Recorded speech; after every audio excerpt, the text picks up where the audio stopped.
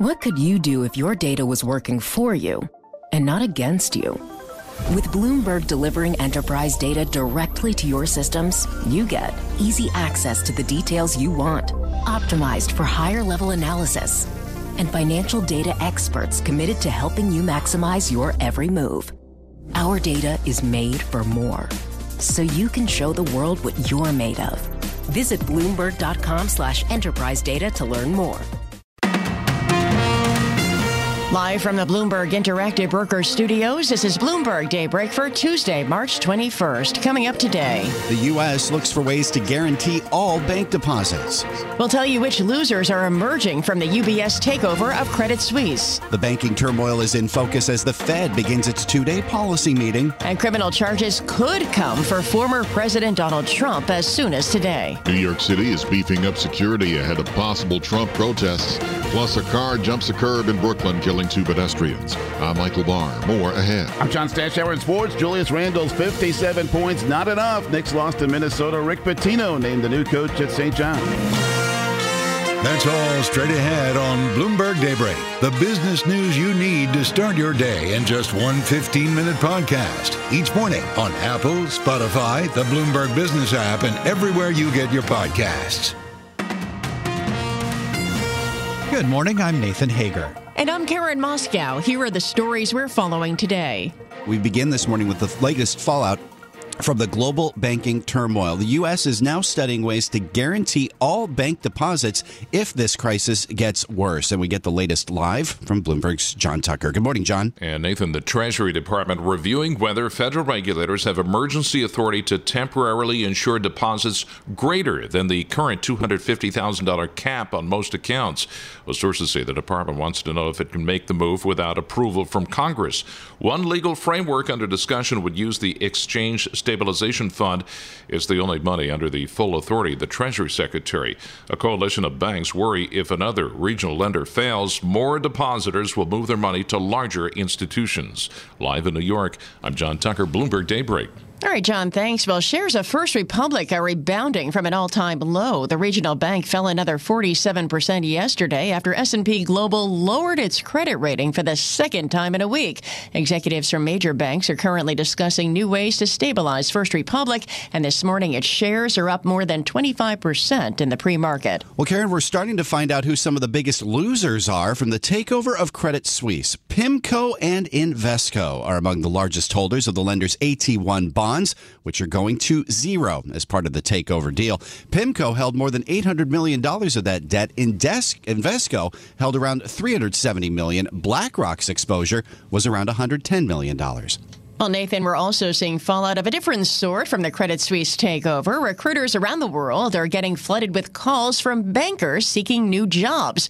And we get the details live with Bloomberg's Steve Rappaport. Steve, good morning. Good morning, Karen and Nathan. Many Credit Suisse employees are looking to jump ship before they get forced overboard once UBS takes over. Principal Partners Director Will Tan tells Bloomberg he's taken hundreds of calls.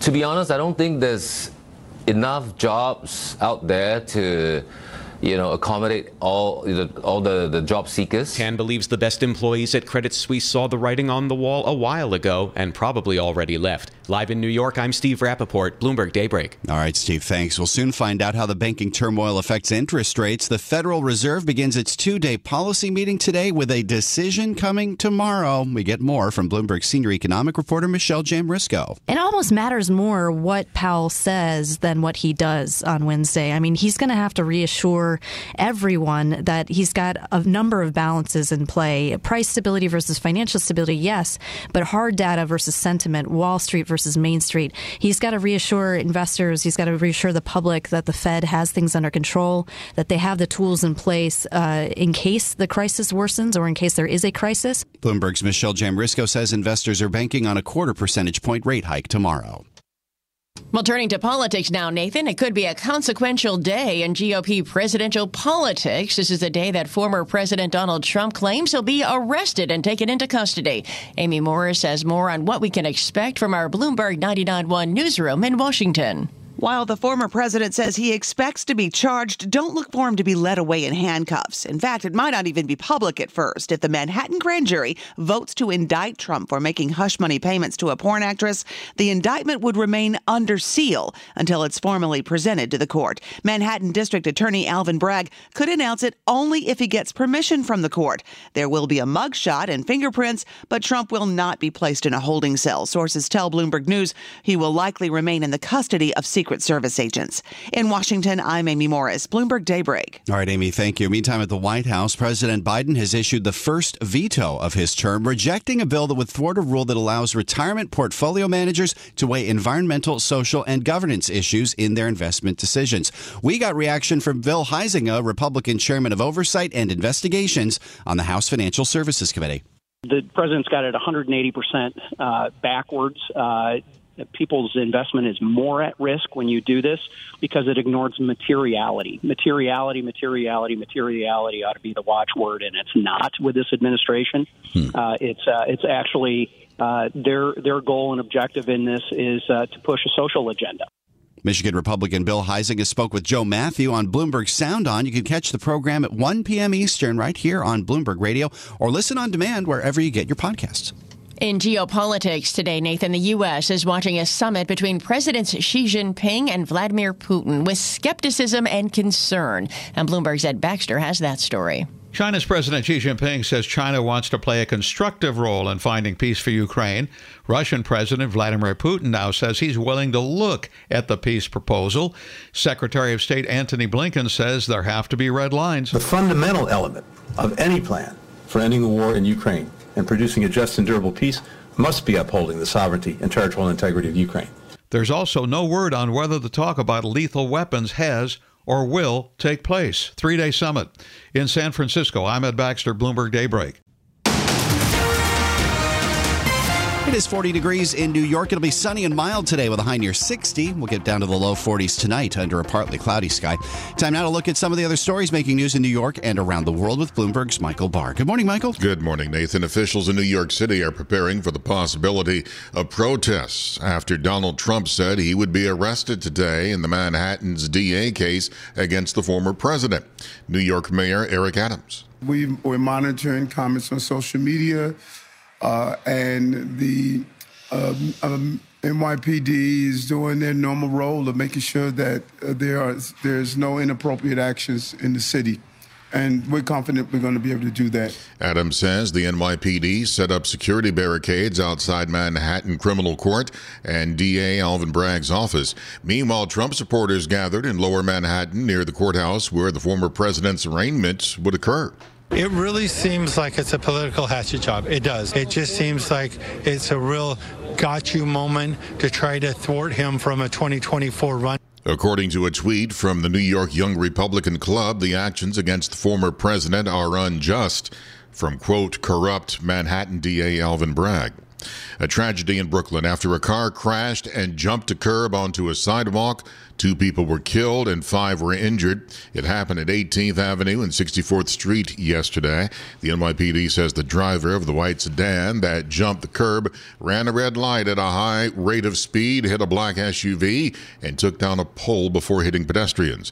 The driver of the sedan is in police custody. We're learning more about a crash that happened over the weekend, which left 5 children dead on the Hutchinson River Parkway.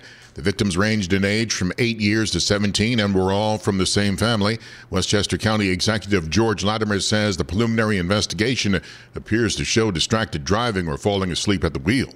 There were no tire marks from the vehicle on the roadway or any furrowing in the grass, which would indicate that the vehicle did not use any braking or evasive steering. County Executive Latimer.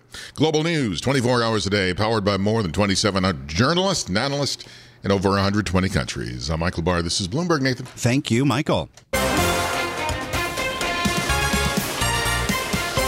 Time for the Bloomberg Sports Update, brought to you by Tri-State Audi. Here's John Stashower. All right, Nathan, wild game at the Guard. Minnesota Timberwolves without their two best players, and yet they seemingly could miss a shot. They made their first 10. They had 75 points at halftime, and Taurean Prince really couldn't miss. He shot 12 of 13, nearly set an NBA record. He was 8 for 8 on three-pointers. The record is 9. Timberwolves blew a 17-point lead, and then they came from 5 points down in the fourth. They beat the Knicks 140-134 on a night where Julius Randle poured in 57 points. His previous career high was 46. He set a Knick record of scoring 26 in the third quarter alone. Only Carmelo Anthony and Bernard King have scored more points as a Knick. Those are legends in this game and pioneers who, specifically for this organization, laid the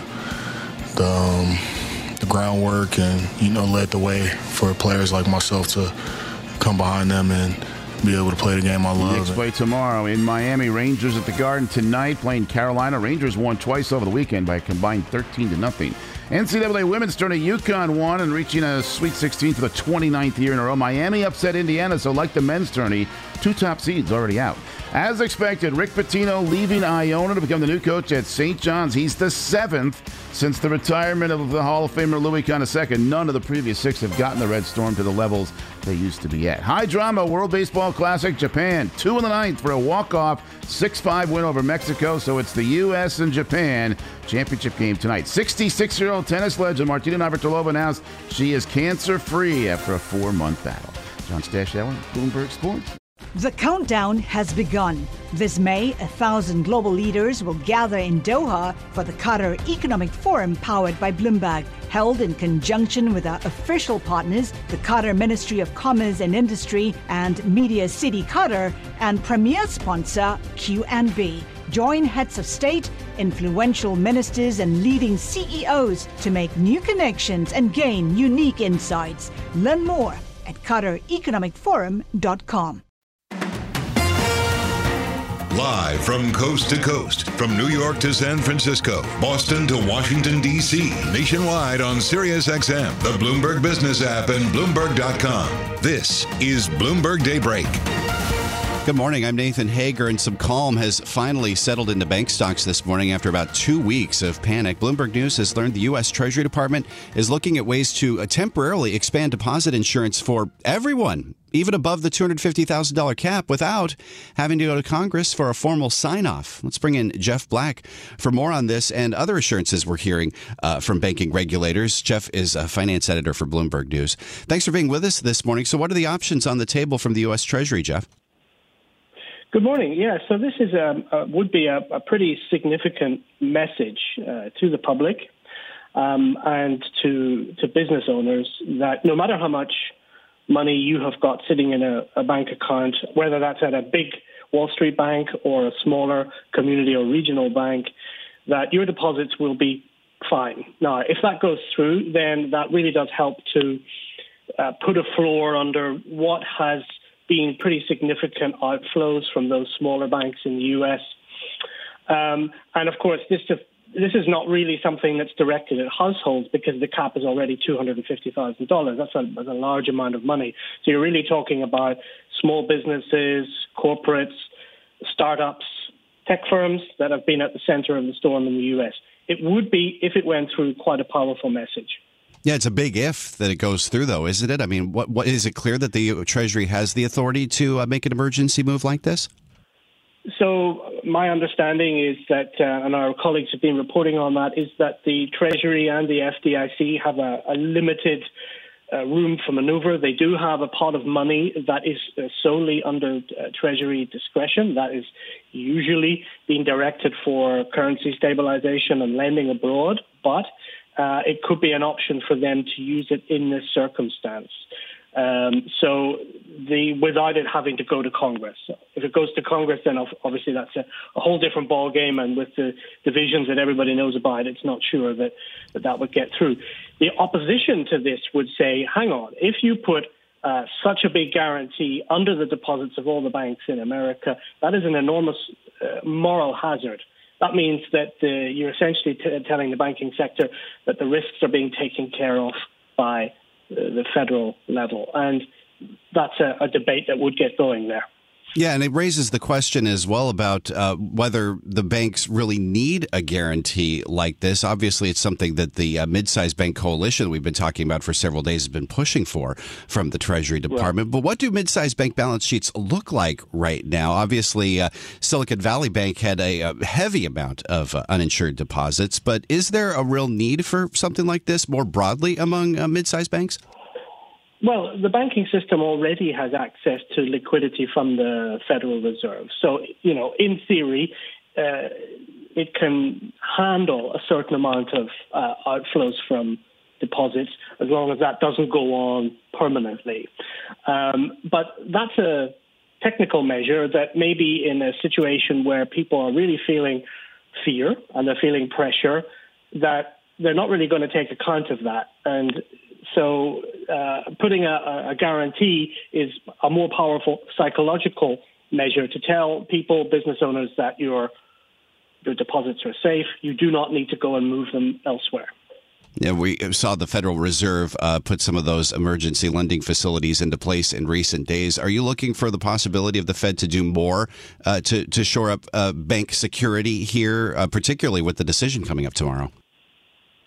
Yeah, so obviously, central bank authorities have always got to balance financial stability with their inflation mandate. That's something that's obviously key in the minds of Fed policymakers. That's also something that we're seeing here in Europe. It's going to be part of the discussion. Do we need to pause?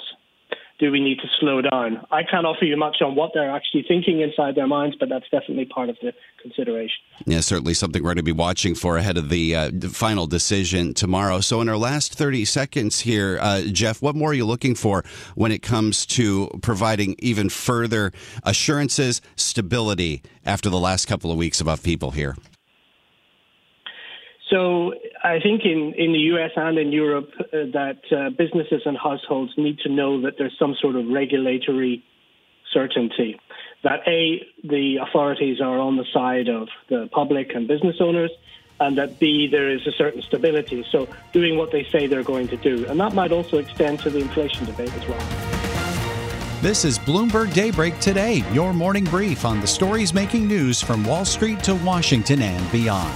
Look for us on your podcast feed at 6 a.m. Eastern each morning on Apple, Spotify, and anywhere else you get your podcasts. You can also listen live each morning starting at 5 a.m. Wall Street time on Bloomberg 1130 in New York, Bloomberg 99.1 in Washington, Bloomberg 106.1 in Boston, and Bloomberg 960 in San Francisco. Our flagship New York station is also available on your Amazon Alexa devices. Just say, Alexa, play Bloomberg 1130. Plus, listen coast to coast on the Bloomberg Business app, Sirius XM Channel 119, the iHeartRadio app, and on Bloomberg.com. I'm Nathan Hager. And I'm Karen Moscow. Join us again tomorrow morning for all the news you need to start your day right here on Bloomberg Daybreak.